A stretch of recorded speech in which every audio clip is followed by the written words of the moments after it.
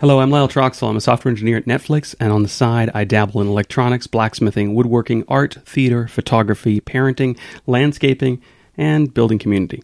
For almost 2 decades, I have done weekly interviews. I have interviewed CEOs, authors, scientists, engineers, journalists, artists, academics, basically amazing people. A geek wholeheartedly engages in their passions, and I have found my passion helping them talk about theirs. Welcome to Geek Speak. What do you think? Nice. All right. Yeah, I'm all into that. I was told recently I had to have an intro thing, so there it is.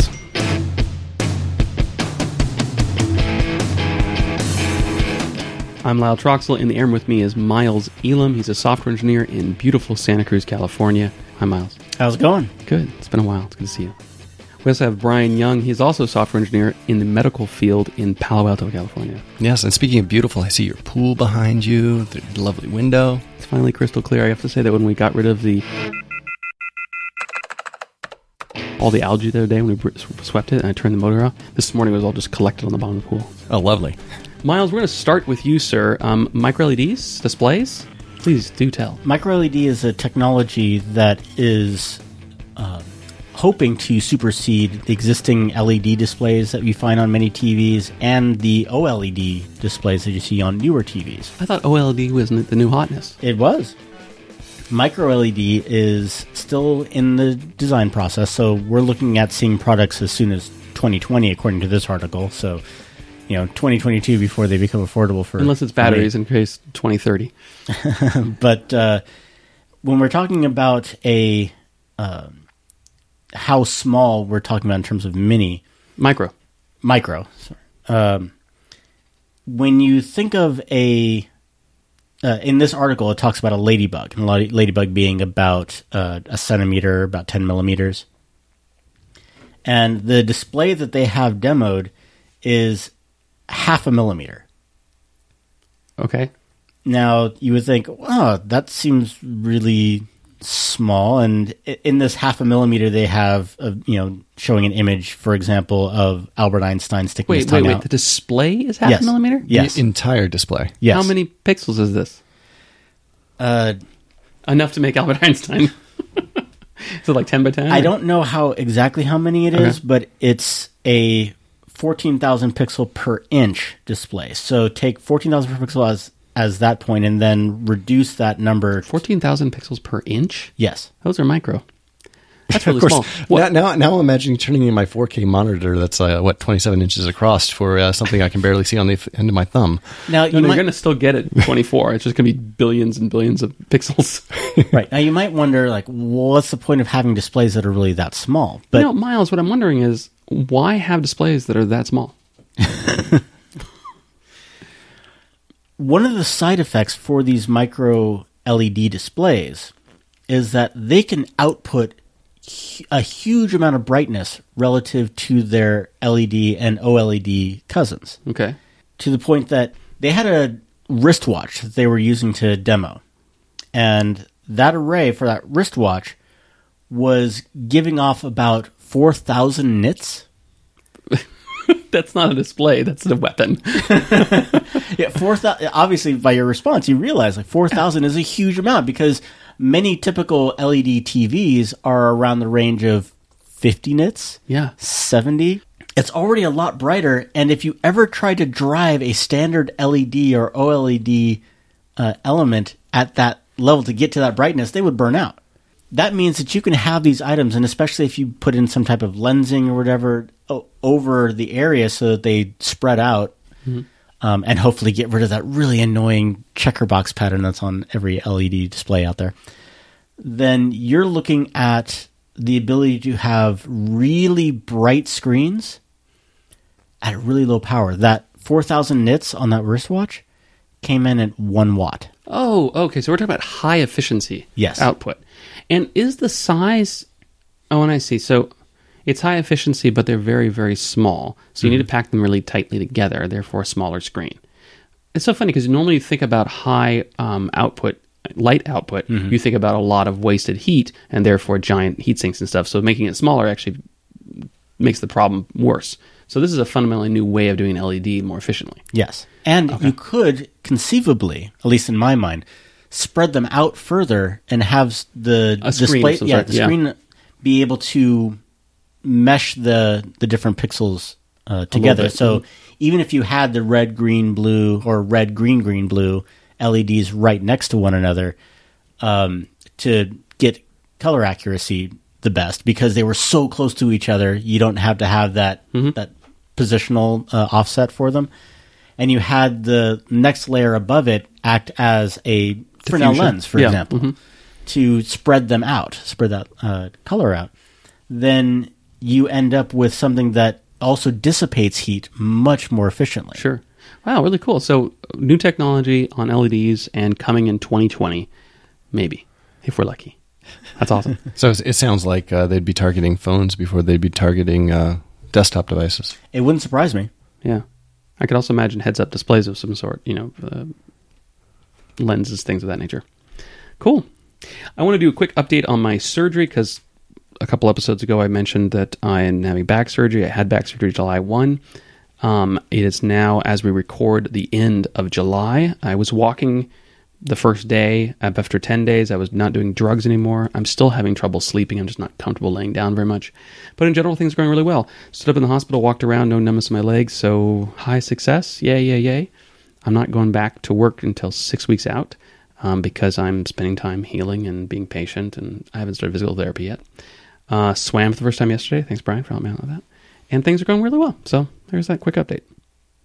Let's do one more story by you, Miles. You got some updates on your former employer, Google.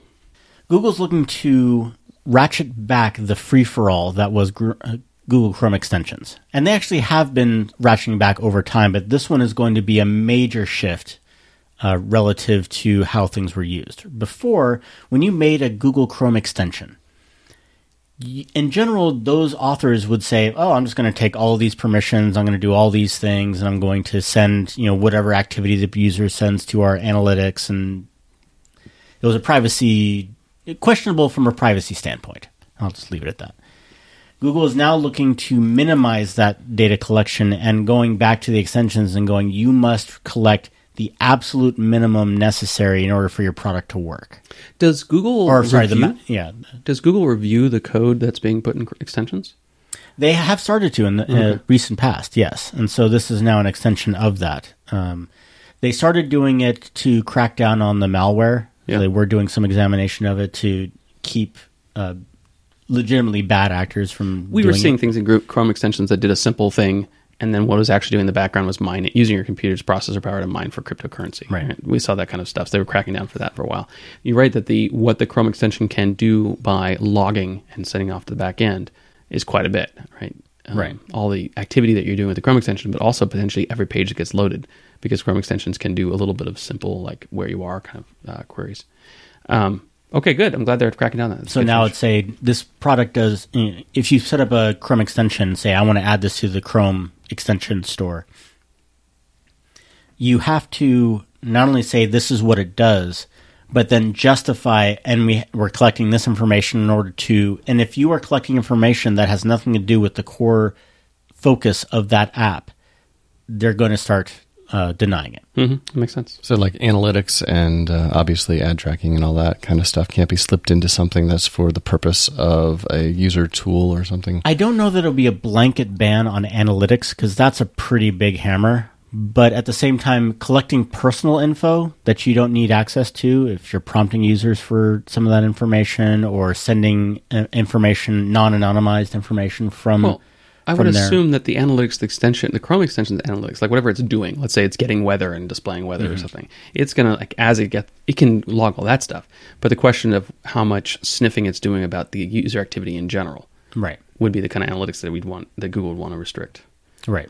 Let's see how beneficial they are. To really do this, you both have to make the rule set, then you have to create the APIs, potentially block stuff. And then you also have to then police at some level. You have to do some review process. And then there's going to be some level of criticism as well, saying, "Wait, Google is saying you're collecting too much information." So there is some pushback with regard to that about regarding perceived hypocrisy. Are you inferring that Google collects data? I know they collect data. I I personally believe from the people that I knew that I was there that were trying to do good with the information. But I also think that Google, the data vacuum cleaner sometimes had a few too many amps on it. Yeah. And still does. So, well, isn't that one of the big lessons from the last decade that data collected with good intentions still can go very, very wrong? Absolutely. Brian, speaking of lockdown, well, thank you, Miles, for that story about Google and locking down Chrome extensions, making it a little better potentially. Let's talk a bit about Mac OS, the new OS 10, if you will.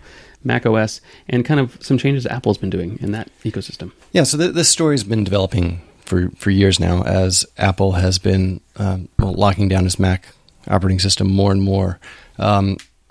To compare it to iOS, iOS has been locked down in major ways since it first came out, and it made a lot of sense because here we are, we're having these phone devices that are going to start taking lots and lots of personal information, and they have. And there's been tightening of iOS and Android over the years. But at the same time, Apple's been looking to take what was a completely open operating system, just with Unix permission level sort of security, and locking it down more and more. And what we mean by locking down is not like enhancing security for the user. You mean like as an app developer, what an app developer can do with their apps and how it runs, kind of like these Chrome extension stories from Google. Apple's been changing that over time. Well, no, actually, I mean both, because you've got things like the hardened security, the hardened runtime, which it was introduced 2 or 3 versions ago, and that no longer made the operating system, the installed software, accessible by even an admin user. Mm-hmm. They were able to run it, they weren't able to modify it, and they've been expanding what that includes and locking everybody on the machine out unless you were to do something that required a reboot of the machine to turn that off. You're talking about like protecting the BIOS and protecting the startup part of the OS from any kind of modifications. The core operating system. Mm-hmm. So in the next release, which is in beta right now, and anything could change, but this is certain to continue. They are actually going to the extent that they are installing the operating system on a different partition transparently to the user. It still looks like you have a single hard drive and a single partition, but transparently the operating system's installed on one partition. The data part of the operating system where the user files are is a completely different partition, and there is no write access to the operating system partition. Right. So it's being mounted in a read-only matter from a user's perspective. Exactly. And what this means is a lot of existing tools, a lot of existing Unix tools or other tools written for older versions of the Mac operating system are possibly going to be broken and have to be rewritten for this. But these are complex tools, right? These are like analysis of the operating system type tools, or these are Unix tools that Mac users pull over and use it. It's not the kind of tool that your grandma's going to be running at home. Isn't that weird? That at one level, the trade-off we have on iOS, where we have Apple control the operating system and make sure it's really tight and secure, means that as long as we trust Apple, we know that we're going to be in a safe situation. Moving that into the laptop to me kind of seems to be stepping farther and farther into my own ability to make choices. Absolutely. Us who have used operating systems going back decades where you could literally do anything and totally destroy the install in one keystroke. We're used to having the power to do whatever we want on the computer. But except update our RAM and update our hard drives. And you're still used to that, mister. What generation laptop is that? I can't update my RAM, but I did update my storage. Thank you very much. This story's been going on a long time as we see it tightened. And honestly, I want the security that comes with that. I want my data to be have the protections on it. And in parallel to this story of our computers, our Macs being locked down, is the story of trying to be able to run more apps from iOS on the Mac. Right. So something that was announced a year ago, which was the ability to, in a year from last year, they announced that they were going to allow developers to run iOS apps, or actually specifically iPad apps, on a Mac. Right. And Apple's done this on the operating system we're currently about to be released, the beta, a whole bunch of the apps that are like available that were iPad apps are actually running on the Mac, and it's the same source code. Right. Theoretically. So this year they gave it a name. They called it Catalyst. It's an ability to run these iPad apps on the Mac. It's great. It opens up the market for iPad apps. As an iOS developer, you're excited? Yes. It's great for Mac users because it gives a lot of apps that are available an easy way to get onto them. But what it also does is you continue to get all these apps that are used to very private information on a phone onto a desktop operating system. And all of a sudden, all those securities, the hardened runtime, limiting all of what each app can do through entitlements and sandboxing, and all these things make a lot of sense because you don't want to mix that private information in a way that it will be hacked. Yeah, it's funny. It just seems like a very long. It's a very long story we've been talking about for years. You know, at one point, Telnet was open on routers, right? Because why not? You might want to get in there and fix it. And over time, people realized that, bad actors could get into your router and do stuff. And so we've slowly made things more and more restrictive with security all the way down to the machine itself for years. We've been doing that for years. So it doesn't, and it's so funny that you mentioned the Google story with Chrome extensions. It's the same story. But here's the thing. You know, I'm new to being a developer. This is something that's only happened in the last 5 or so years that I built my development career. I've only been working professionally for a year. As a developer. Previously, my old career was as a pro, graphics professional. I used computers as my professional tool, and I was used to all the power in the world that I wanted to have. I could have 3 or 4 apps that I needed to use, but I needed to interchange information. I needed to make scripts that would pass from one app to another. I needed to tie them all together. There's no way a single app maker or developer or developing house would develop exactly the tool I needed. You're talking about when you were doing lighting? This is when I did computer graphics, lighting for Pixar, and other tools. Of course, they had in-house software, but I was there when they started buying Shake and other properties that they would bring in-house, and we had to make all these things work together. So I come from a mindset where I had power over my computer, and when there wasn't something that was made as an app, I could tie multiple apps together. And this whole story of security, this whole story of the iOSification of the Mac, it's getting in the way of that. While we've had this going on, nobody has been standing up for the users to say, hey, how are people that don't have apps made for them going to be able to do what they want to do? There's a Tron reference in there somewhere. we have, since the internet, we've had this consumerification of computers as well. And all these companies, which we now talk about privacy and security and data collection, they also have made interfaces that are very specific to what is good for their business case. Mm-hmm. But they're not good for users in the sense that they give users power over their computer. Well, I mean, if you think of it as one of the side effects of this kind of lockdown is less malware on your machine, that's empowering a user. I mean, they didn't want that to run anyway. That's protecting the user, but it's not empowering the user. Yeah, that's that whole. There's a sliding scale of security and convenience, or power, and if you are locking things down more, you are almost by definition, not always, but you're reducing the freedom to experiment. You're reducing the ability to have a convenience. Yeah. You're reducing your ability to do what you want with your computer, with your data, with what you have in front of you. You are siloed not only by the Apple App Store. You're siloed by each company's use case that they want to give you.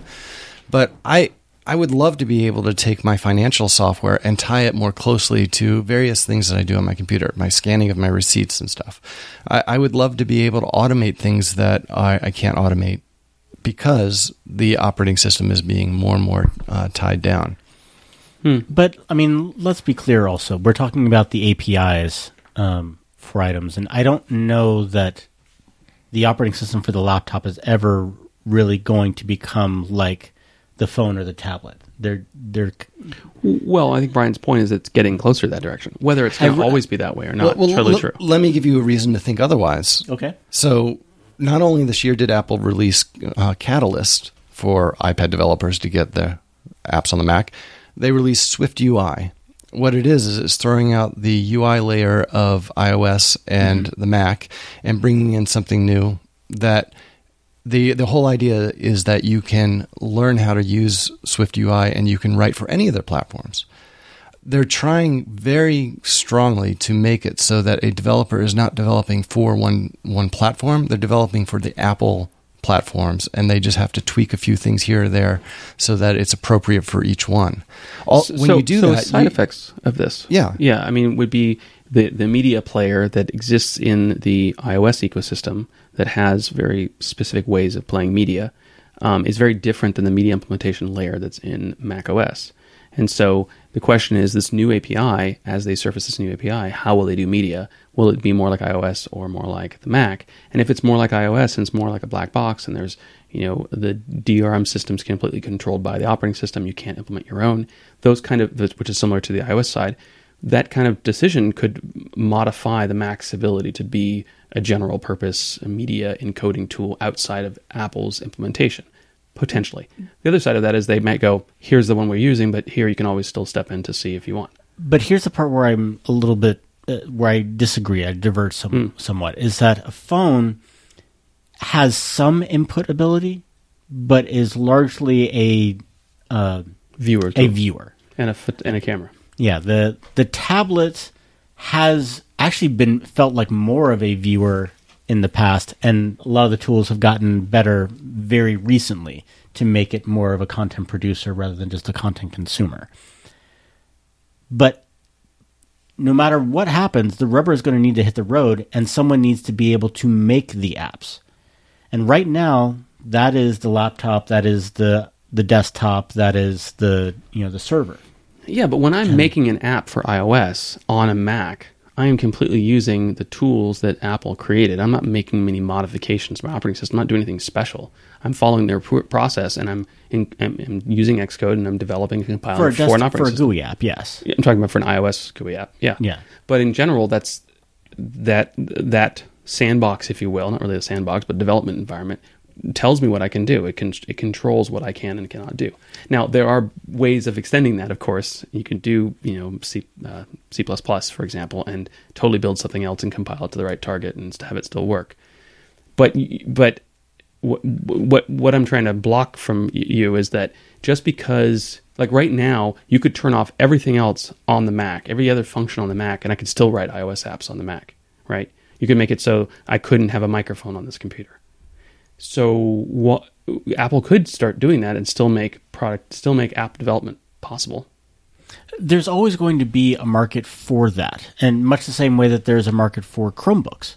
There are folks that really aren't. I mean, that is literally all they need is that walled garden. That very specific. I'm going to make an email. I'm going to do some web browsing. I'm going to listen to music, and I'm going to check my finances. Maybe balance my checkbook. But I mean, it's a very limited subset, word processing, spreadsheet. And for a laptop, yes. So if you're talking about a GUI app and you're talking about Swift UI, then yes, in that one particular area, it could get locked down. But for example, for myself, I was working with Docker and working with databases and PostgreSQL on my local system and working with Node.js and having a web browser and working with Vue.js for the UI layer, and a whole lot of other tools, like for example, the last year putting in Wireshark and doing network analysis and Nmap. Well, so network analysis and Wireshark and that kind of thing, that's the kind of stuff we'd start seeing disappear. I don't see that happening on a laptop. I really don't. On the main operating system, I don't, because that would be completely ceding the ground to everyone else. It would cease being a useful tool for developers, and developers would jump ship. So I take your point. I give it to you. That's equivalent to the analogy of the Mac being the truck, the iOS being the car everybody else drives. What I want to make the argument for is that we've already gone too far. We've already gone way too far where it is. Now, I don't want to give up the security. I don't want to give up the privacy. I want that to keep increasing. But what I feel like is that users, and a very particular set of users, is not making a loud enough noise to say, I want more power over what I can do. I want more companies to feel pushback that they need to allow their apps to be automated. They need to allow whatever they've created to be used the way the user wants, not the way that the business wanted. Well, let's talk about how far they're going. Now, we're right now talking about Mac OS versus Windows. Let me just tag one thing that you're mentioning there. You're talking about the You're talking about application developers, or are you talking about when you say the companies? You're talking about Apple and Google and the No, I'm talking about application developers. Okay, application. I think Apple has a lot of power over them. Okay, all right, to influence that. Go ahead, Miles. I just wanted to clarify. Right. I don't see. I mean, yes, to some extent, Adobe has been trying to move their Creative Suite online. But there's also a lot of stuff I don't see as, I mean, and there I can see a whole lot of work being done on a web page where you're doing stuff with ASM.js and what's it called again? The web assembly language. WebAssembly. That's fine. And you're able to tie that in with WebGL, which is the web version of OpenGL. And you're able to do these amazing things for the apps to do. And what you don't have access to is a raw memory pointer. Mm-hmm. You can have access to a raw memory pointer if you're an application developer on your own local box and doing development. But I'm not quite convinced that it is a overall loss to not exposing that to user space and to general application development. I actually consider that very much a security win. Mm-hmm.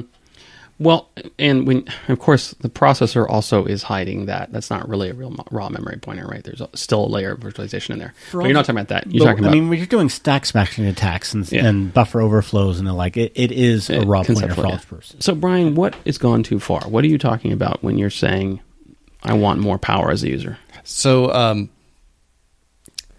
really simple example.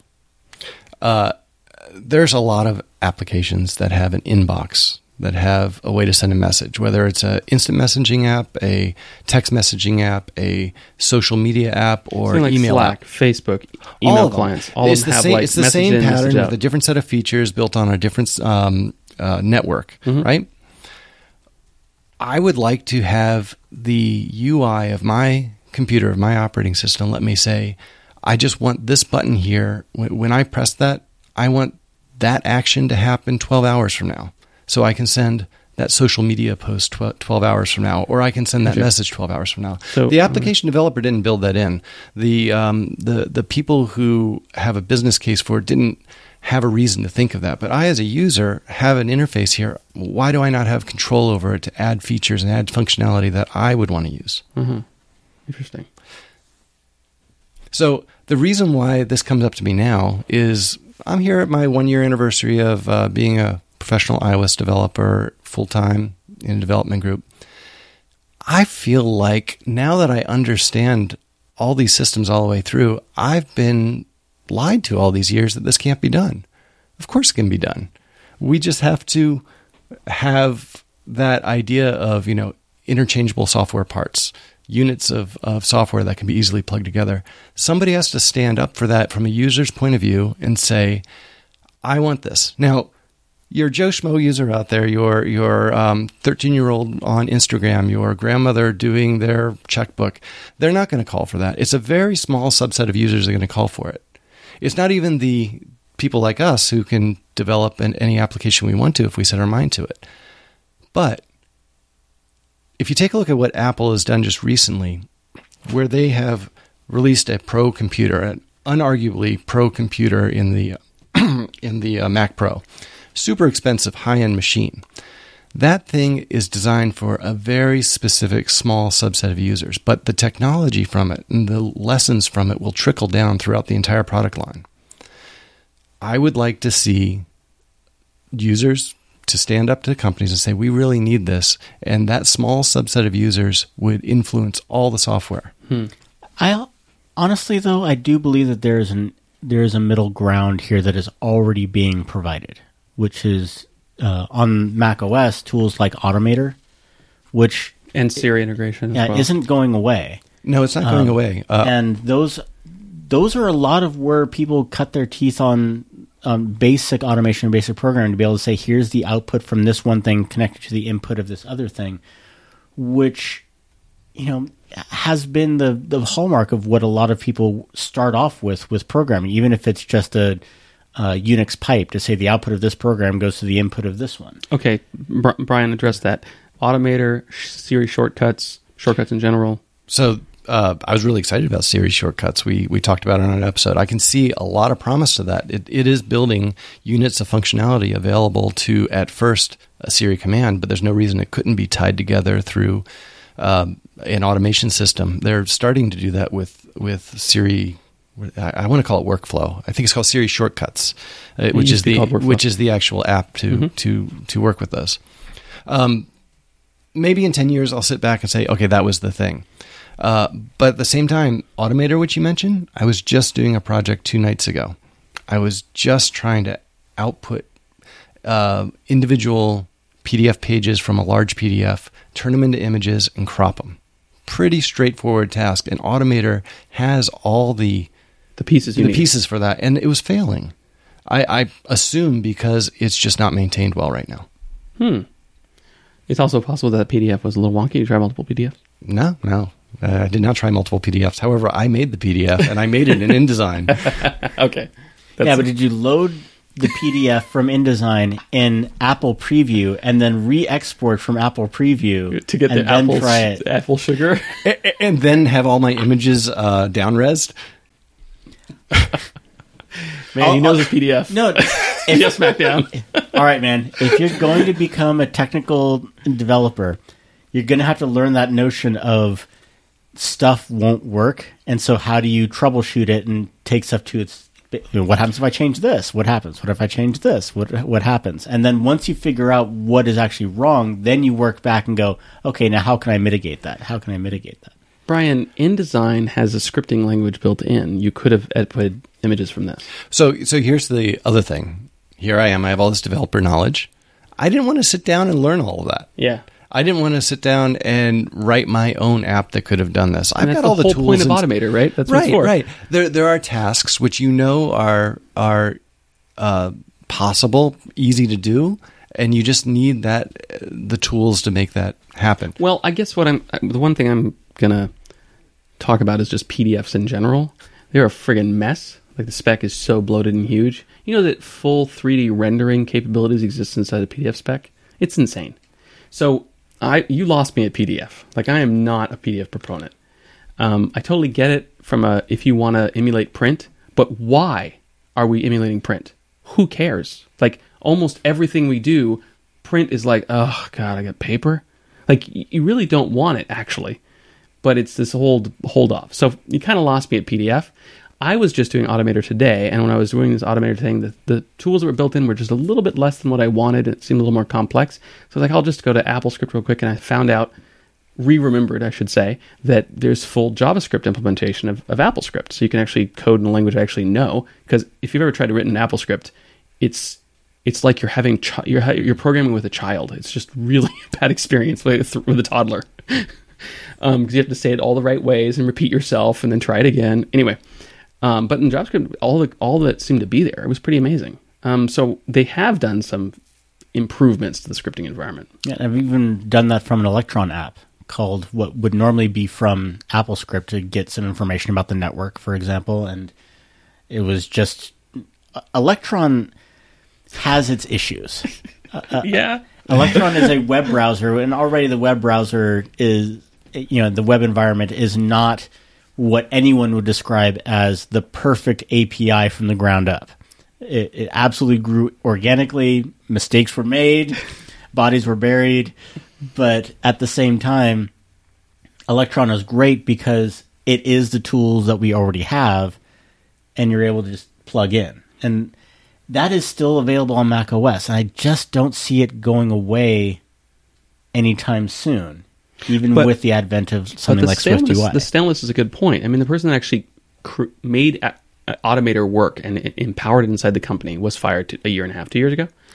Yeah. We have no idea if they're continuing maintaining it or anything, right? So at some level, we're like, And the other aspect of this is that, if you're a platform company like Apple is, they make hardware so that other people can write software, and there's a business model on top of that. In some way, you kind of want there to be holes so there's software development to be done, right? So it's, there might not be a big reason for them to keep up the PDF printing to images, that capability all function. They might not have tests to run it. They might be checking it. The truth is, if you wanted it bad enough and enough people wanted what you're doing, then Miles could build that app, right? Or you could build that app. Yeah. Well, so my dream, which is something that most companies would have no reason to implement, but my dream is that instead of having applications sold, instead of people talking about applications and buying applications, I'd rather buy a whole collection of functionality. I'd rather buy something that works as an application, but I can mix and match the parts that it came with as a user and make something that I want. But you're not talking about standard UI kit elements for in programming environments, right? You're not talking about having AppKit. You're talking about something higher level than that, simpler plug and play, but something that a non-programmer could use, but not anybody. It's like a very interesting niche, because we've talked about this in the past. Yeah. And I don't really understand it. Because in some ways I think, well, let me try to implement this. What could I do? Which sounds so much to me like what people used AppleScript back in the day for, these endpoints for... Yeah. But the truth is that the AppleScript implementation support in different operating systems, different apps, is not really there. If you try to use AppleScript to automate Photoshop, for example, it doesn't really work. You have to use their scripting environment. Why'd they do that? Well, Photoshop exists also on Windows. Right. So it's kind of like, we can't just do AppleScript implementation. You got to do something else. So I don't even know what they wrote it in. ActionScript, which is a derivative of JavaScript. Right. Or ECMA script. No, and I actually think there's Lua is being used in some of them as well. I think that's Lightroom more modern, is Lua. Yeah. So, but the point is, there's always going to be a business reason not to do these things. So somebody's got to push back. I'd love to see Apple say in their new SwiftUI that you have to expose these hooks that would allow this. But when you say allow this, what do you allow? The button you want to send, but you want to delay it for 8 hours. Yeah. That implementation. You're right. The operating system could do that. You'd have to keep that app in that state and make sure the app doesn't refresh. Because what if the app just refreshes and loads to a screensaver mode? So then that button doesn't exist anymore. So you're in this weird space where you have to kind of freeze the execution of the app and then run it later. But then depending on the app builder, so you really have to have the app developer be a part of this process. Yeah, and it has to be imposed by the developer of the operating system. Yeah. So that is harder to avoid doing than it is to do. It's so funny. I think about Unix and Pipe and all of those features, which work so fantastically well, but you kind of have to be a programmer mindset to use them effectively. Yeah, exactly. Can we also step back to not just the things that are potentially could be lost, but the things that are being gained? You mean in the lockdown and less control for the user kind of thing?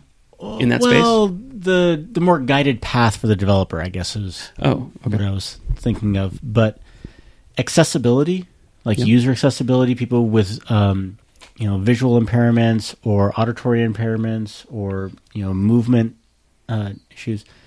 The new libraries and the new when I'm talking about new, I mean in the last 10 years. Yeah. 6 to 10 years, are so much better, almost immeasurably better than what was there previously. Yeah, and Apple's done some amazing inroads in iOS. This whole idea that if you're going to run UI tests, the UI test framework is the same framework that allows it to be accessible by the blind, for example. Mm-hmm. So you're in this space where you're kind of empowering the developer to make a better product, and at the same time empowering accessibility for multiple user cases. That is amazing. And if Apple does that more on the Mac, that's a big win. But the way to do that is say, this is the toolkit you use. Is that kind of what you're talking about, Miles? Yeah. Not reinvent the wheel, which is basically what happens with a lot of developers. They're like, oh, I want to try this thing. I'm going to going down this road that has not been already paved. But if what I'm kind of understanding from Brian's perspective, if that same thing was done with this idea of automation inherently built in, which is very similar to accessibility, right? Because when you're talking about accessibility features of like a screen reader, if you will, you have to have something there that is standard so the screen reader application piece can use it and read it and click the buttons and decide and all that stuff. And it's very similar to the automation piece, right? That maybe every button has its like kind of unique identifier that can be executed any time. And therefore you could have that situation where you're like, I want to execute this identifier in 12 hours from now. Right. And there you're talking about getting developers into a collaborative mindset rather than the walled garden mindset that we've been, or at least large portions of the industry have been moving toward. Not all of computing. It's really, accessibility is a really fascinating aspect that, you know, if you don't have some kind of good people working at the company to make sure they're focusing on it, it is hard to see it as a clear financial benefit. Right. And even then, unless you have people who have dedicated this topic, have dedicated their career to this topic and have worked on it and iterated on it and baked it in at the operating system level, the individual programmer out there just doesn't have the expertise, even if they have the desire, doesn't have the expertise to get it right. That's right. So I guess my point about the automation and interoperability capabilities that Brian's kind of talking about is that I think that user base is smaller than the accessibility need user base. I would agree with that. And because of that, when you look at an individual developer, you're like, the only reason that accessibility is actually being improved is because infrastructure is being developed for them so that it's easier and better for them to do without a lot of research.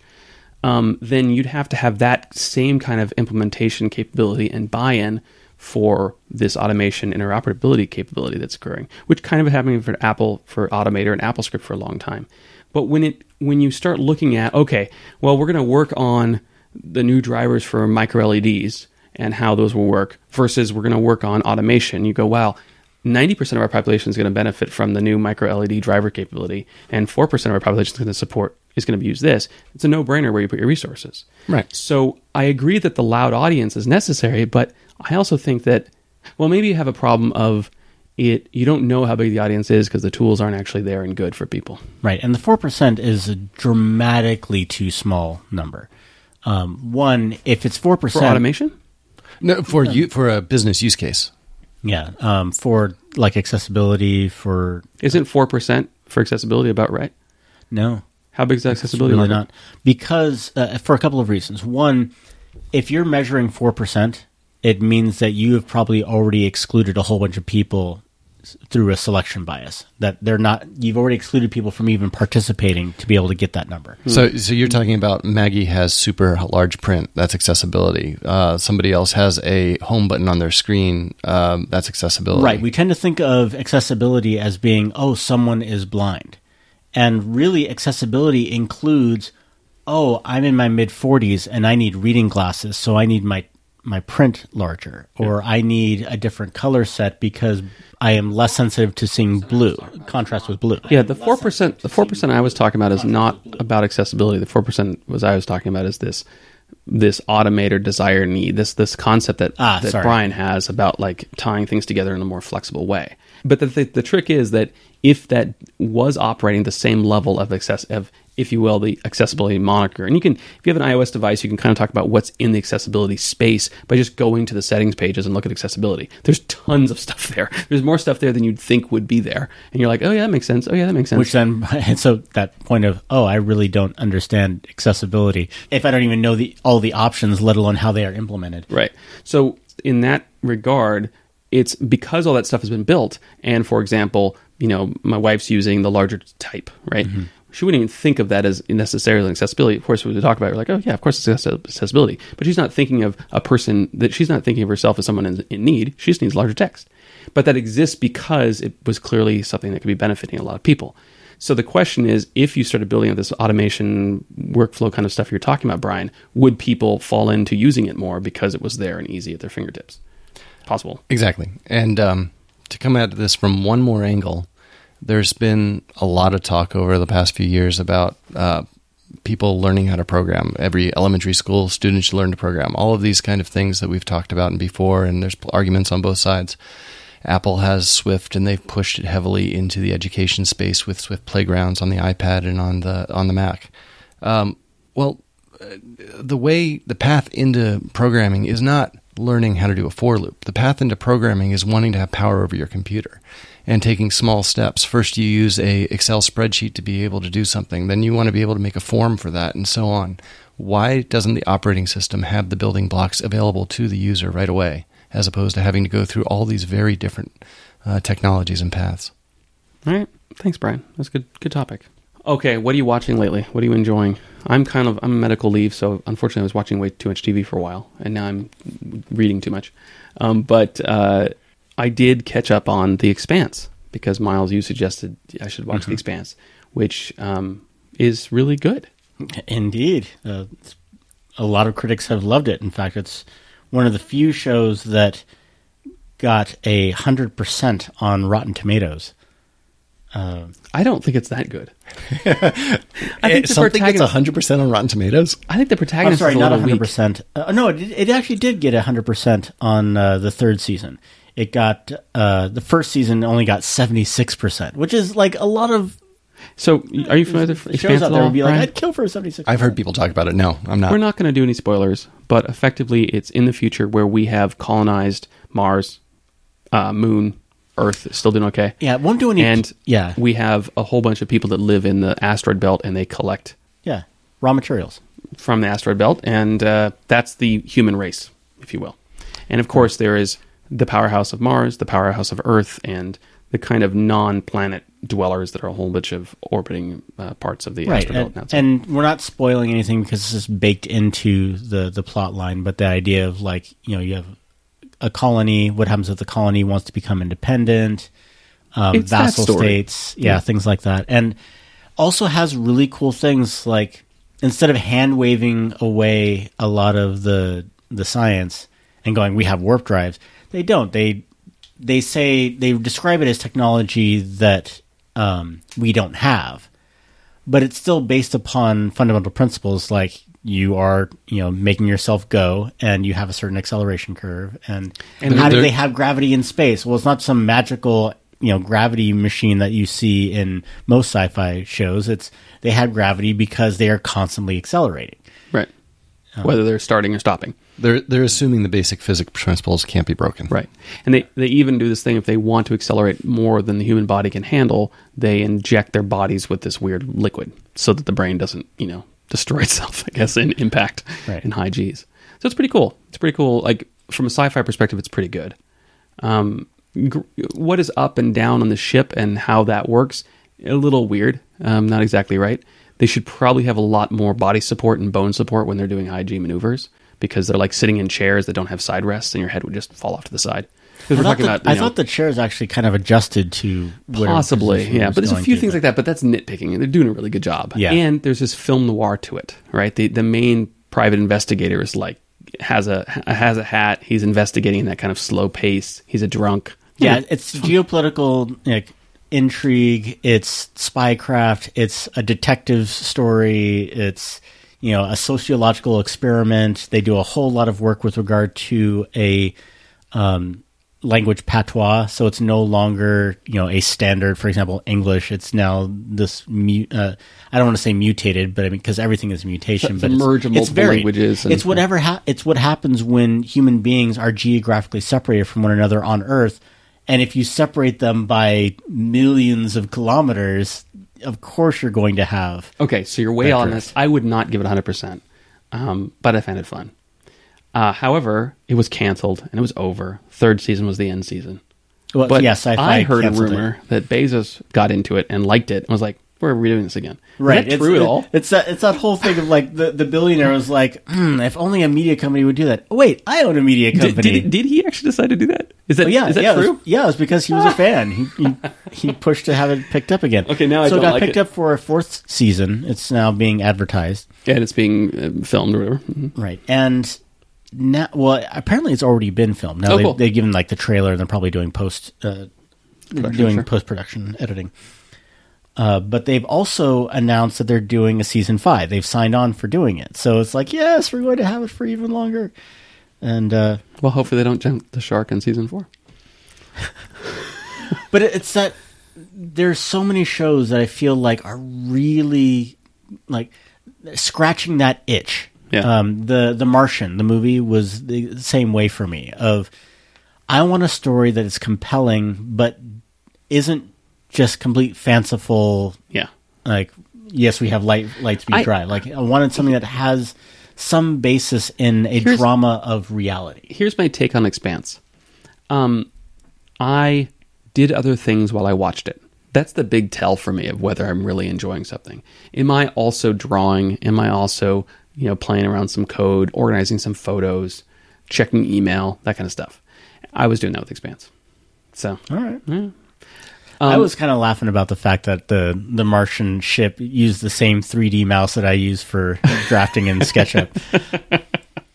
And of course, Expanse, you can actually watch all the seasons that are available right now, the 3 seasons, if you've got Amazon Prime, because it's part of the Prime Video, which is actually part of Amazon Prime, which no one knows about.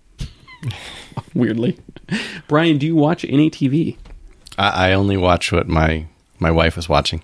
And what is your family watching right now? Or has watched recently? I think most of the things are done.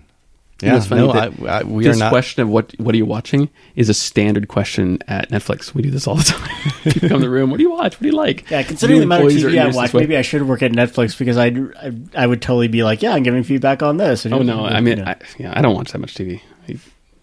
I don't know. It's so hard to be passive and to not be creating things. Of course, I'm sitting in the space right now where I'm like completely passive for a long time. I can't even lift things. Right. Well, on Netflix, I've really enjoyed the roster of David Attenborough specials. So if I type in like Attenborough and then do a search, even if they aren't David Attenborough, they're inspired by David Attenborough or something similar to it. You're welcome. And and I love watching those with my daughter. Yeah, it doesn't feel quite like the idiot tube, the idiot box that. Oh no! Well, you're learning about the world. It's kind of cool. And she actually really did enjoy the Bear Grylls Choose Your Own Adventure. Oh, good survival thing. I'm glad you like that. And I actually would like to see more of that because it did seem like it had a fair amount of educational aspect to it, and it'd be nice to see more things that were like that, even if they were unrealistic that you'd ever be in that situation. But learning about what would happen in these extreme situations? How would you deal with it? And I don't know. There's another part of me that's wondering, like, it would be gruesome, but what would happen if you had one of those choose your own adventures with first aid? We call them branching narratives. If you had a branching narrative of you're in an emergent situation and you have to do disaster recovery. So educational branching narratives? Yeah. Well, I mean, isn't that what the Bear Grylls one was? It was absolutely an educational branching narrative. What would you do in this situation? You have to get the medicine to the people in the remote village. It's called Bill Grylls' You versus Wild. Yes. You have to survive if you're dropped in the middle of the snow. Like, how do you track someone? It's kind of cool. So I still haven't watched, what was it, Bandersnatch? Bandersnatch. I keep meaning to do that. I haven't watched a lot of branching narrative at all, but to me, that walking that line between a passive watching a story and interacting with it in just a little bit like that, it's totally unappealing. You like that idea? You haven't watched any. What? You haven't watched any. But that's the thing. The reason why I haven't watched it is completely unappealing. Dude, I did like 3 years of my life working on branching narrative, you jerk. But there's only 6 and I told you during that. You understand there's only 6 of them. You just have to watch one to have like a major percentage of what I did for years. I will take that homework assignment. Okay. I will watch one of them. I think you should watch the Black Mirror episode. See, when you're looking one at time it through or multiple? No, just watch it once, but watch it with the group. When you're looking at just TV, you can decide whether you're going to sign up, to do some drawing or whatever. When you have these branching narratives, you are actually fixed on it, and you're invested in it. When you make that choice, you're wondering, did I make the right choice? Like, am I about to get Bear Grylls killed? That is something that I don't think should be dismissed with regard to how useful it could be, as I say, as an educational platform. Because you can't just passively watch and go like, yeah, okay, here's driver safety. Here's, the red asphalt from our childhood, Oh, man. I want to talk so much about interactive titles now, but I won't. We won't dive into work. I'm off work right now. All right. And I also liked Good Omens. Oh, yeah, Good Omens was good. That was also Amazon. Yeah, that's Amazon. And the reason I like it was because, and this is on a personal note, my daughter hit a developmental milestone with it. Normally, she's young. When she sees something that the imagery is disturbing in some way, she gets scared. She would get scared by it and pull back. It was a major push for me about 9 months ago to a year ago, where I got her to watch The Neverending Story. Because she was like, are there scary parts? And I said, yes. But sometimes the scary stuff is still really good. And so she watched it with me, and she was, scared with the big wolf character, and then came out of it like, oh, I really did like that, even though there was a scary part. There was a payoff for going through that. Watching Good Omens, there was some imagery in there that is disturbing to young viewers and possibly to some older viewers as well. Good Omens is about the Armageddon. So you follow the lives of two angels, an angel and a demon. And a demon, and they are at the Garden of Eden, and they just are kind of friends throughout time, and it's the end time. So right, it's got a Life of Brian aspect to it as well. But Neil Gaiman. Yeah. And having my daughter watch it and go, well, that's creepy. I'm like, yeah, but it's not. And having a dialogue with her where she was recognizing, but it's on TV, it's fiction, it's not real, so it being creepy is an aesthetic judgment rather than a personal safety judgment. Mm-hmm. And that was just amazing to me. That was just fun, and that happened in a couple of days ago. Okay, well, since you mentioned that, I do have to say that my 11-year-old finally was able to watch one of the Stranger Things seasons and didn't have to stop every single episode halfway through. Not the most recent. No, he did. It was the most recent series. Yeah. Okay, good. Yeah, my daughter's not ready for Stranger Things. I'm going to try that, but yeah. So, if you didn't know, and even if you did know, at Netflix, if you go to netflix.com, you log into your account, and you can actually go and find viewing activity. So you can see what you've watched. You can also see what your kids have watched if you're curious, if they have their own profiles. So I'm looking on this. It looks like we've watched Queer Eye, Season 4, quite a bit of it. Master of None, Season 2, some of it. Some comedians, Chris Rock's Tambourine's really funny. Whitney Cummings stuff was fun. Lucifer, have you watched Lucifer? I know. I've only seen the Season 1. I thought it had a promise, and then I felt like it went a little too much soap opera. And then Comedians in Cars Getting Coffee, which is really fun. Even though I don't like Seinfeld very much. That's a mean thing to say. He's fine. But Comedians in Cars, of course, is highlighting other comedians, which is really fun. Okay, so that's a bit of what we watched. Let's move on, shall we? I guess, this one is yours as well, Miles. It's about ransomware in Louisiana. Yeah, this is an interesting thing where if a state or a region declares a state of emergency, it's usually because of, there are wildfires. Like in California, there was, hurricanes on the East Coast. There's natural disasters. Yeah.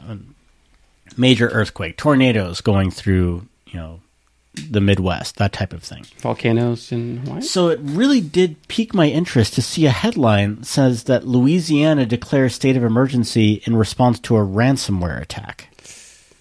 Yikes. What was taken down? Hospitals? Government? Police force? The DMV.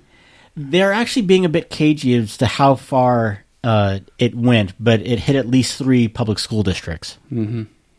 A lot of times with the ransomware, just to get people up to speed, is that it will infect the system and then encrypt your data, sending out a note to you saying you can either pay us this money and we'll send you the decryption key, or you've lost all of your information.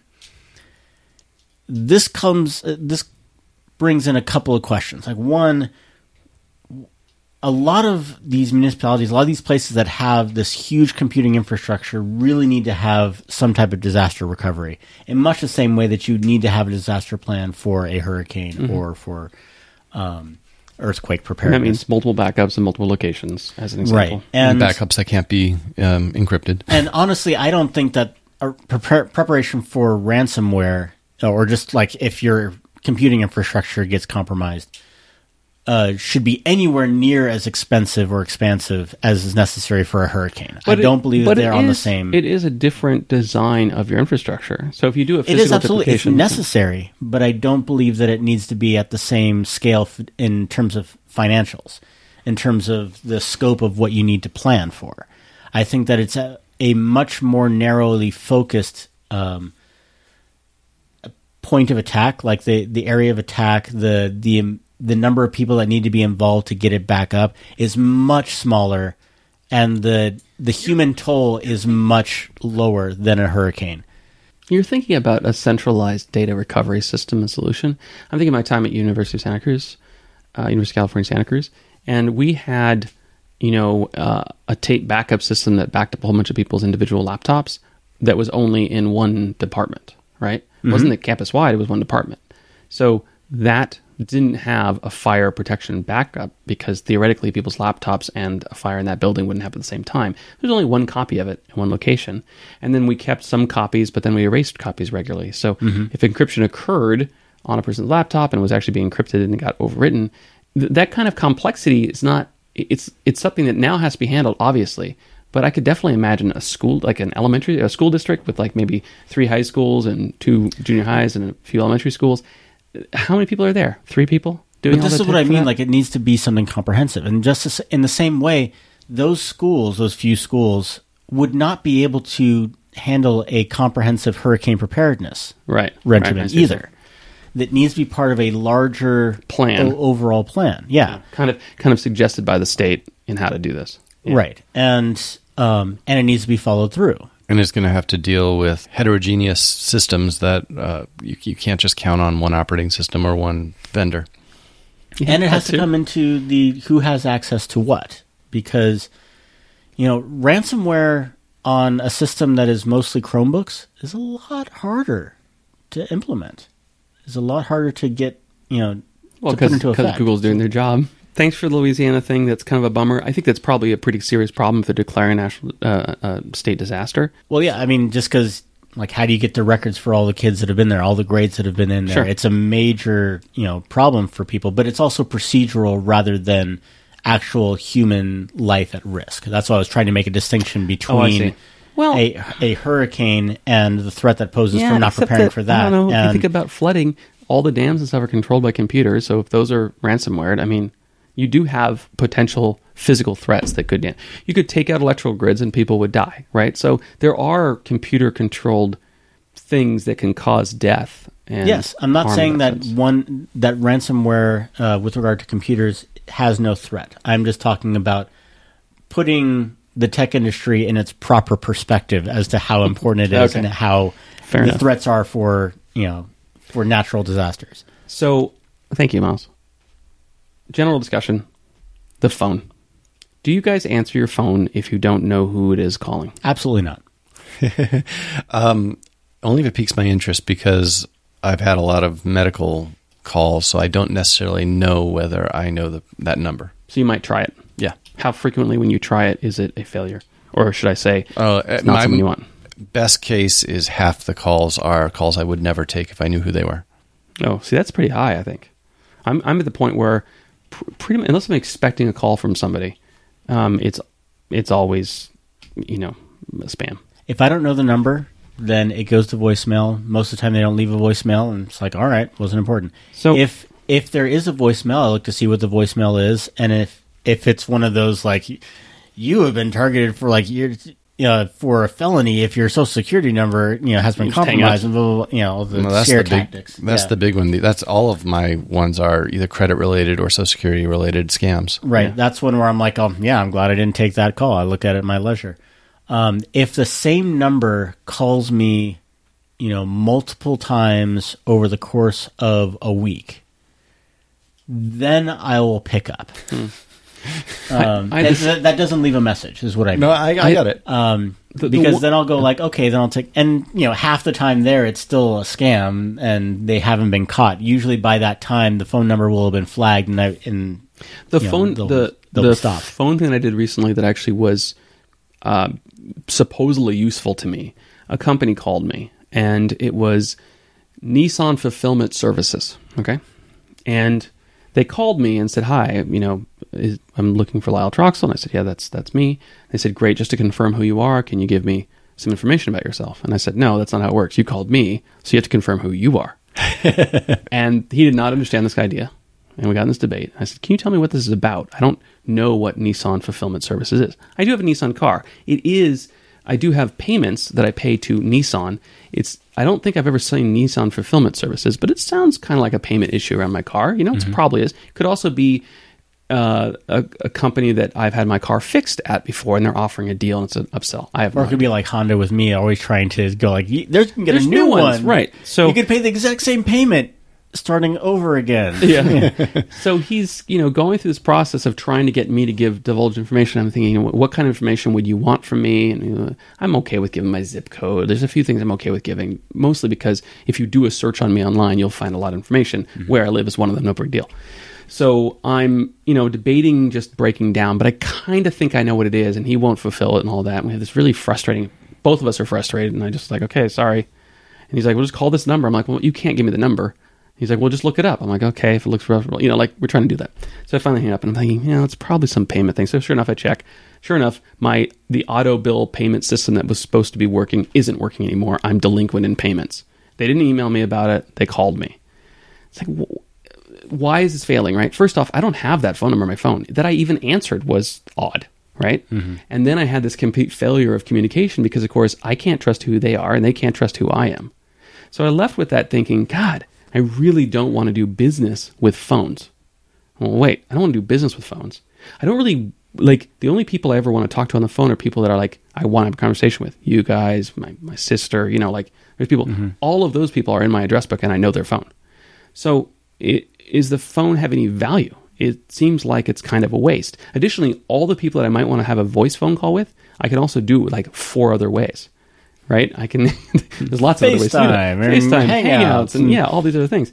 So I just kind of question is the phone dead? Is it this point where it's just not, and I'm not talking about texting. Absolutely not. It's not dead. Well, to you, it might be very much on the decline, but phone calls are not dead. The other thing I've noticed is that more and more people have dropped their home phone, right? Because the cost is not worth it. Everybody has a cell phone. Yeah, no, the home phone is dead. Yeah, the landline, yeah. Do you have a landline? No, I haven't had a real landline in a decade, and I haven't used a landline as a landline in over 20 years. Even people I know that had landlines for really good reasons have stopped. Yeah, I had a landline 15 years ago, and it was bundled with the internet connection, right. So I just had it, because I had to get one with the DSL. So if the phone is now just a cell phone, and it is the worst interface in communication of the 50 variant of communication interface you have on that phone, what good is it? So one question, if you're not using phone and somebody needs to reach you, the other one would be email, which is text, email, Slack, Facebook, Messenger, Instagram. No, a business. I mean, a legitimate business inquiry. Sure. They have from your lender. Pretty much all the businesses I have apps, and they can send me notifications. Well, there you go. I'm just saying, I don't want people using my phone. The phone is kind of the worst of all of them. I can't trust who it is. I don't know. Email is... somebody can spoof anybody's number. Email is kind of sketchy. Exactly. That's my point. The phone and email are now pretty much at the same par, though. But I would say email is even better because it's not real time. Just the real time delay, like Miles is doing of checking his voicemail later. He's just making it synchronous, which the one benefit of the phone is it's... Well, I'm only doing it for the numbers that I don't recognize. People call me all the time, and I answer the phone and I talk to them. Absolutely. And so, in some regard, it's that ability to talk to people that you know, which is useful. But outside of that, it's not a very useful medium, right? It's failed its medium. Okay, but since it's useful in the sense for phone calls, it's beneficial. I don't know. I think I could do without voice phone. It would be a little harder, but I could do it. You're also a technocrat. That's true. Well, he's not claiming that the entire culture is done with it. You were kind of leaning toward that argument. My point is that here's the thing. I don't want to sound self-aggrandizing, but we're early adapters of things, right? So if we're all kind of going, we only use the phone for people we know, well, that means in 5 years, everybody will only use it that way. Unless it fundamentally gets changed, it gets fixed somehow. Like a better caller ID system would be darn good. Like a hardened caller ID, where when you're the only way to get caller ID information to get through is by the provider that has a relationship with you, and the only thing you can put in there is what you want to put in there. Mm-hmm. Amazingly useful. Of course, that's not going to happen the way our telecommunication companies work together. That's right. They're not going to happen. Yeah, so, it'd be awesome for, you want to block the caller ID? That's fine. You just don't ring me. It'd be awesome if it just... One of the things that's kind of funny with my caller ID is my phone is actually a Netflix Provide phone. So when I call and you don't have me in your address book, I show up as Netflix Corp calling. Nice. And so I regularly will call people and then, leave a message or call them back again, whatever. And the second time they're like, is that you, Lyle? That's kind of funny. All right. So the phone's not dead. So says both of you. But I think it's dying. Yeah, well, it's pretty much dead to me, but whatever. Miles Elam, Brian Young, thank you so much for joining me on GeekSpeak today. Thanks for having us over. Pleasure. It's good to catch up. GeekSpeak is registered service mark of David Lawrence and is used with permission. And GeekSpeak is Creative Commons Attribution 3.0. You can use our stuff any way you like. Just give us some credit. The title for today's episode is Micro Extensions Expand State of Emergency. Thank you, Greg Merkley in Canada, for our title. If you'd like to give us feedback, ask us questions, participate in the show, or suggest a person for the show, please feel free to contact us. Go to geekspeak.org and click on the contact page, or you can find us on Twitter. I'm Lyle on Twitter, Miles Elam, and Brian C. Young, or Brian Cordan Young? Twitter, Brian C. Young. Brian C. Young. And of course, you can tweet us. GeekSpeak Tweets, I think, is our Twitter handle for GeekSpeak. And now I will say, sorry, I had to close, that we do have some post-show. Miles Elam, thank you for joining me on GeekSpeak. Always a pleasure. Brian Young, thank you for joining me on GeekSpeak. Thanks for having us over.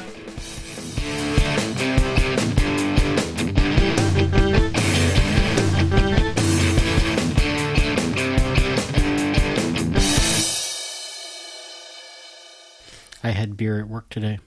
Can you talk about it? Company meeting, 2 o'clock to 3 o'clock, something like that, and it was at Pour downtown. Pour Brewery. Man, Brian, you know why his job is more awesome than ours? Because he works in Santa Cruz? Because he works downtown Santa Cruz. Awesome. Man. Yeah, for like 1/3 the money. Miles, a couple episodes I recorded ago was with Brad Smith, this guy that runs Simplecast, CEO of Simplecast. And he was talking about how Google has just started doing audio to text translations of podcasts and surfacing matches in their feed to play the episode. Auto players in Google's search results. So I tried it, and it's been a while since I recorded the episode before my surgery, and so I tried it out while I was editing, and it didn't work on GeekSpeak. So I went to Google's dev pages, for webmasters and such, and looked around and found out, you have to have a link, alternate content, link to the podcast from the homepage of the search results, so that Google picks up the podcast and starts reading it. So I start looking into it, and I just need to add that one little tag to the HTML document of GeekSpeak. To do that, I need to publish to GeekSpeak server, and I do that with Capistrano, which is a auto deploy tool. However, my current laptop doesn't have GeekSpeak working on it. And I actually recently saw there's a security vulnerability in one of these little obscure gems, and the only fix was a new version, and that version required a new version and version blah, blah, blah. And I'm stuck in this updating hell of Rails. So I was kind of debating moving forward with your stuff instead of me I don't know what I'm going to do at this point. Mm-hmm. One of the ways to do it is to build a brand new Rails 5 app and slowly pull stuff over manually and kind of do it myself. I now have Postgres 10 on this machine. And let me see if Greg can hear us. Can you hear us, Greg? And Postgres 12 is in beta. It's in beta, so I could do Postgres 11? Mm-hmm. Okay. I just picked one that seemed kind of stable, and they didn't seem to have 11 in their doc. And the docs I had for Brew didn't exist there, but okay. They had like 10, and they had head of trunk, and I'm like, I'll do stable. But I didn't take a look. I'm really becoming super bullish on GraphQL, just because I loathe ORMs in general now, and yeah, GraphQL is just this breath of fresh air. Really I get exactly what I want, and no more, no less. One of the things I was thinking about is I could use React and GraphQL and do something of that nature and just kind of rebuild the whole thing, which would be kind of cool, assuming that I could do it with a group of people and it would be fun. It wouldn't be like a lonely project. But if you're bullish on GraphQL, you would be willing to make a GraphQL front end for Postgres, effectively? one already exists. All you have to do is make the database schema, and it will automatically figure out all the relationships and publish it. Is it only Postgres that's producing that interface? Only Postgres? Meaning you don't have to have a web server in front of it. It's Postgres. Or no, you would need Node.js, and it uses... So it's Node.js. Yeah. Okay. So I thought about that, and as I was thinking about it, the one thing that's interesting about the current website is that we have no client-side rendering. We just have server-side rendering. We don't actually need a client-side rendering tool. It's static pages, effectively. It should be static pages. Mm-hmm. So I'm looking at it, I'm like, well, that's kind of why Rails is both great and also horrible, because there's no data transport layer and view layer. It's all one thing. It's all in Ruby. But the problem with that is we don't really need dynamic pages and being rendering it every single time a request happens. It would be great to have static pages. So I'm like thinking about that space. Well, isn't that essentially what happens when you use, what is it? Is it Memcache? What is it that caches requests? We could do a cache layer as well. Yeah. That's true. I tried turning the cache layer on at one point and I ran into some problems. But just in Nginx, you can turn the cache and say, only hit these pages every 7 days or whatever, and that would be fine. That would be a way to do it. If Rails was working fine right now, I would continue doing what I'm doing and maybe turn on caching or deal with it. We don't have a lot of traffic. It doesn't matter. But since it's broken, now I'm like, okay, well, what do I do? What do I want to invest in? And I feel like doing Node would be kind of more better for me. More better? I'd enjoy it more. We're the back end at Netflix is all switching from Groovy to Rails, or to sorry, not Rails. Don't quote me on that. Groovy to JavaScript. Yeah, and so when I was leaving, I started up in the implementation of some paths inside Node, and it just felt great. But I don't want to do that alone. So Miles, how into that are you? Could you put a couple hours to it a week? Yes. But yes, I'm fine with data layer. I'm fine with the GraphQL layer. I'm fine with playing around with you with, for example, Vue, which is a very lightweight templating and CRUD engine. On top of Node.js? That's reading from... That would read from GraphQL. I mean, Vue is like... think of it like React or Angular or whatever. It's just that it's... think of it like Angular, except a lot more lightweight. Okay. Well, so the thing is, we don't need any client-side rendering, really. Like, we've never done any client-side rendering, except for, like, edit fields and stuff. Right. And a little bit of updates. But it would be nice, just that I would... and the most important thing is the SEO, right? So I want server-side rendering. Or maybe all searchers at this point can actually render some JavaScript and we'll render client-side stuff and parse it that way and index it that way. I'm not sure. There are tools for just pre-generating a site. Yeah. Based upon that's dynamic to do that. But yeah. Well, that's actually why I was leaning on React, because React has a server-side render path as well. But honestly, I can show you some graphs with regard to performance of PostGraphQL, and you can just be like, yeah, it's not going to be a performance problem.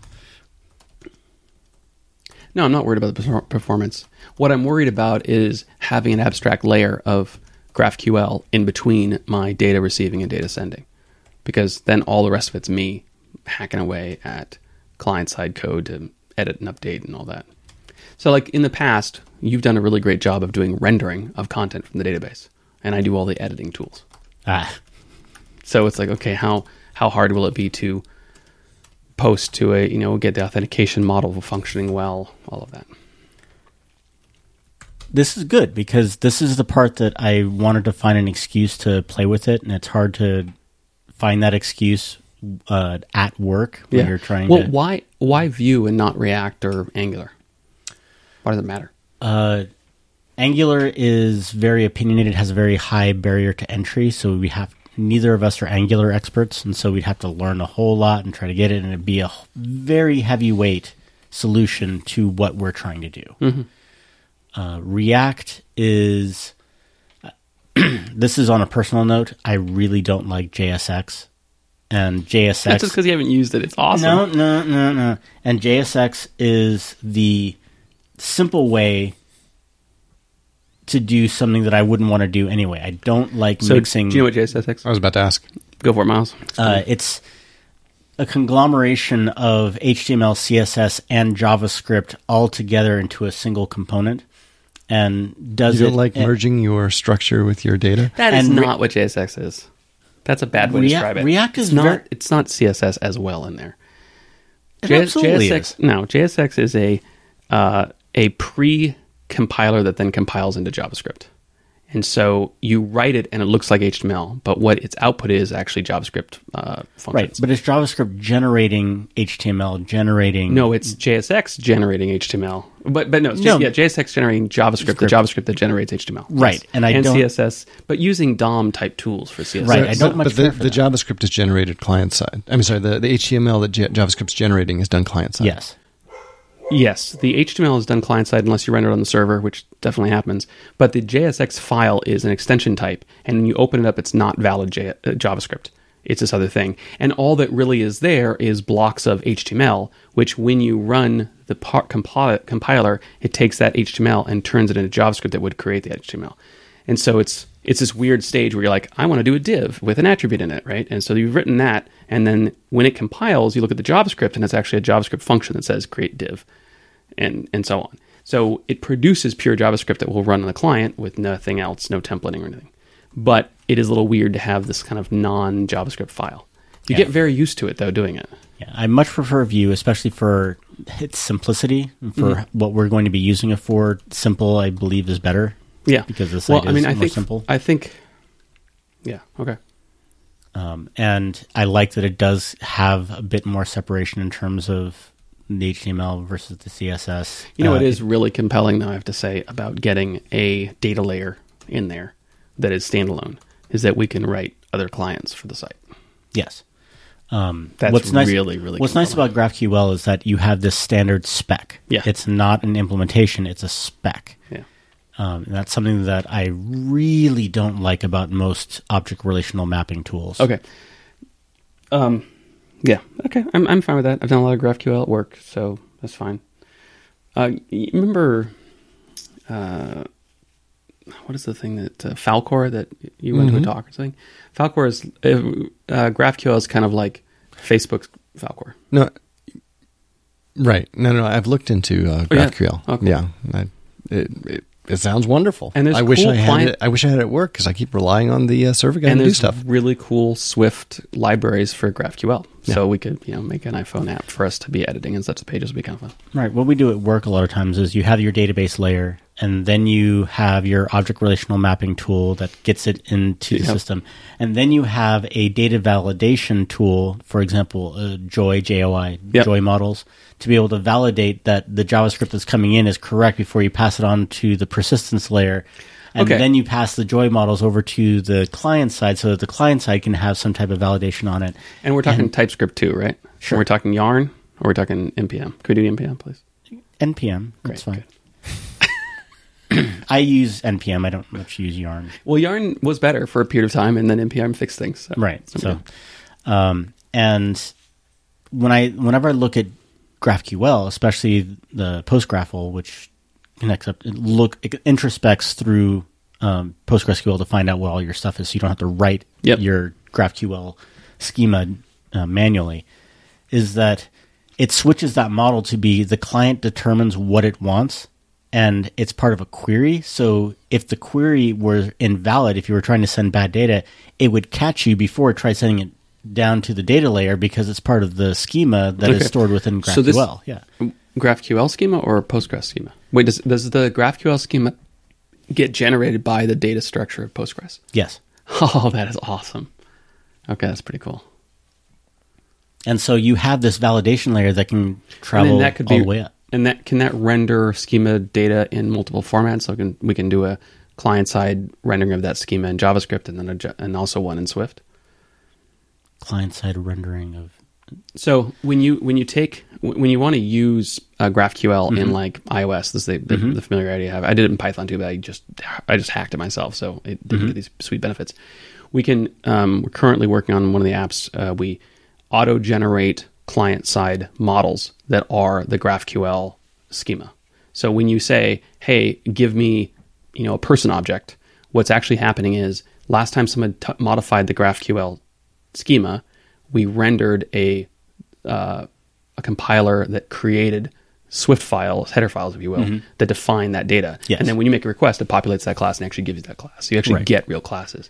So auto-completion works and everything, and you're not even really thinking about it in the client side. Is that a standard way to set up a GraphQL on the client, or is that just an extra layer that was done in that case? You figure out what your GraphQL schema is, you export it out, and then you send it to any number of generating tools to say, give me something based upon this. So it's standard to generate. I wasn't sure if it was okay. So yes, I didn't know. I mean, that's the whole point behind GraphQL being a spec, is that you're saying this is your endpoint. How you get there and what you do with it after is immaterial, in much the same way that HTTP is immaterial. So I don't care how you get there. So if I understand GraphQL, and if I understand what you said, you can have this file that defines exactly what data you want to search and have returned. Is that file something that can be used in a Swift app and over in a web client app and over in a Java app, and they use that same definition, but then create their own local models based on that? Well, let's head down the rabbit hole here. Let's talk about what it actually is. So when we talk about GraphQL, let's take a step back and talk about a system that a lot more people are familiar with, which is REST. In REST, you have the HTTP verbs, get, put, post, and delete, to do your items, and they all have, for example, just about the same URL. The post would be slightly different for you when you're creating something, but you would say, for example, with GeekSpeak, you could have something like episode / key. I forget what the name is, but yeah, the date for that. Yeah. And if you did a put on that would do an update. If you did a delete, obviously it would delete the entry. If you did a get, which is what you normally have when you enter in a URL in a browser, it will give you the information from the database or from the server. And that is the typical way that people have made API servers. And very clever people with REST have built schema definitions for the REST protocol. Yes. So 4D, for example, with Wakanda had that. Yeah. That's a standard spec as well now. Yeah. And people also use Swagger, and then OpenAPI spec is superseded that, so that you had something that told you what are all the places that you can touch this. The downside to it is, in your data layer, you make the table, and then further up, you make your model that uses that, and then you make your REST endpoint that says, okay, now it's going to use this model to then talk to the database. You're basically writing the same access point three times in three slightly different ways. And this was my concern actually about going to something like GraphQL, is that, well, I don't really need this like intermediary, this standalone data layer existing, but the idea that it kind of being generated off Postgres reduced that question. And then the benefit of being able to make an iOS app and use the same interface is really cool. Okay, so go on. And then there's the aspect of when you are dealing with a REST interface, the person who writes the system is defining that API. And if there has to be some other way to access that data, you have to get the back-end developer on board to say, okay, now I'm going to explicitly put in the time to make this REST interface and make sure that that's tested for get, put, post. You also have a problem of, like, if you want a person, when you say get person, all the fields that are appropriate for person are going to come down. So lots of stuff you might not need if you're just looking for a name. The server side is defining the API, and that's what you get. Right. No so what it starts occurring is you start getting like mutated REST interfaces that are like simple person, which has like less data in it, and like complete person. Right. So that you're actually kind of duplicating your path. Or your UI team or person, depending on how big your organization is, and the back-end people, you start getting out of sync. The API starts growing, but the UI hasn't gotten around to it, or the UI people have like this thing ready and they're waiting for the API to come into place. GraphQL kind of inverts that relationship. So instead of having that get, put, post, delete in there, and multiple endpoints, multiple URLs to access different resources, you have a single entry point, which is GraphQL, and you are passing queries to it. So the client side is determining exactly what it wants. More complex queries. So you can say, under the personscape, I want first name and last name. And under the address area, I want zip code. Right. And then that's all you get back. Right. And not just individual units. We're talking about relationships. So you could say, I want the GeekSpeak episode, from the last GeekSpeak episode, with all of its participants and the metadata for those participants in there, along with the geek bits, the news stories, all down the chain as a single request. And that query is very similar to the JSON that you get back. Mm-hmm. The structure of the query almost exactly maps the structure of the data, the response that you get back. So there's no question anymore of having to look at, for example, a REST Open API spec to say, okay, if I hit this endpoint URL, what's the JSON that I'm going to get back? What's the XML or JSON? It's pseudo-structured the way you did it. But also the definition of the schema, the thing that actually gets created and what you can interface on stuff, gets built by the server. Yes. And then you can say, what's the schema? And then from that schema, you can generate code that will give you client-side models. Right. Which is really like the magic part of it in some ways. Right. The back-end developer doesn't abdicate any responsibility for making sure that only certain data is available. They still have to say, okay, this table should be made visible. This one should not be. Password field's not readable. Right. When they pass in a JSON web token for authentication, that they should only be retrieving back those entries that user is authorized to read, for example, or to update. That is all still the case. However, you only have to do it, for example, in the case of PostgreSQL with the GraphQL layer, you only have to do that at the database level. And then that will bubble itself up. And you're able to say, like, okay, omit this table or omit these columns from the GraphQL schema so that they are not exposed, they are not surfaced. And you can throw in some sort of server function to any call so that you can act on that data that's coming one way or the other. Right. The client side says, this is the data that I need. This is all the data I need to render this page, for example. So there's no one of the things that happens with REST often is this request amplification. You need some bit of data on this page. So you make this, you hit this endpoint, then that endpoint, and now you have some of this data from this user. So now you're going to hit these endpoints. And so you make 12 or 15 requests just to fulfill one page. Right. In some cases. Unless in a Rails environment where we don't actually have a data layer and the rendering layer, the controller and everything is all in the same memory space, so execution space, we still have multiple requests to the server because of the way the ORM actually works. So you're still doing the situation where you're kind of like saying, give me all the bits. Oh, give me all the authors of the bits. Like there's just kind of the bits are news stories we do. Which is commonly referred to as the N+1 problem. Right.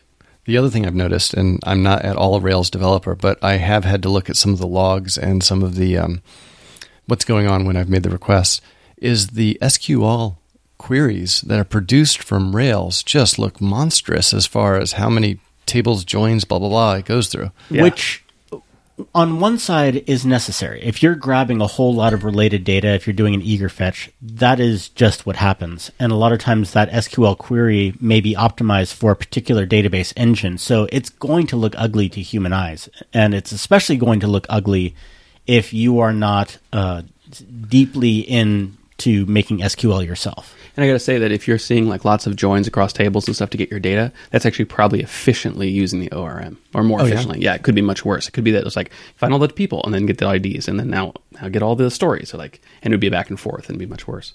Some of the GeekSpeak stuff looks really good. I've honed it. Some of it looks bad because of that same problem.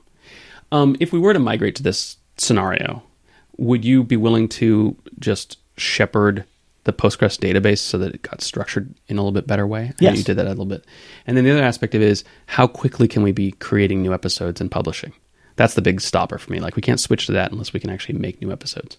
There's the question. And we probably should have tools for just looking at what's the new structure, what's the old structure, and get it to the point where you can hit enter on a script and it migrates from one structure to the other. Oh, I see. Unless we had something set up where it was like you set up a series of views to show what the old structure was, and then you have both of them side by side so that one has an archived view and one is the one we actually use. That'd be kind of cool if you could produce that. But the thing is, the Rails app right now, I can keep editing websites, but I can't actually make a change to the template right now. I can't change the thing I want to add to the site. So it's kind of like, well, if we could have the Rails engine continue going, but no, we need to migrate as soon as we need to get it editable as soon as we can. Well, what I mean though is that you can have it work on the tools and get it working and just get the editability, just getting things in there first while having the Rails layer do the rendering in the stopgap until we got something new running. This is all hypothetical, and we would have to take an actual look at it. Yeah. And that's that's going to be very boring for people to listen to. Yeah, no, let's do that some point. That'd be fun to do. All right, well, that clearly will. Yeah, and then one other aspect, which is just a push, just because I'm really bullish on PostGraphQL, which is the PostgreSQL GraphQL layer, is that it also allows you to specify, okay, now I know my UI layer is going to run all of these GraphQL queries. Maybe you made a search on the file system for all the places where you had a GraphQL query. You take all of those, you put them into a list and say, okay, these are all the queries that are allowed. Oh, cool. You can pass parameters to it, but this is now locked down. That thing that you always worry about with regard to REST, or rather that you don't worry about with regard to REST, because REST is saying this is exactly what you have available. GraphQL makes some people nervous because you're suddenly saying, wait, you have access to an arbitrary query? What if I forget something? So there is a way when going to production to say, I know I've enumerated all of the places that I'm going to be querying. So now this is going to a list, and if someone tries to, be some third-party client that does something that it shouldn't, it's going to get locked down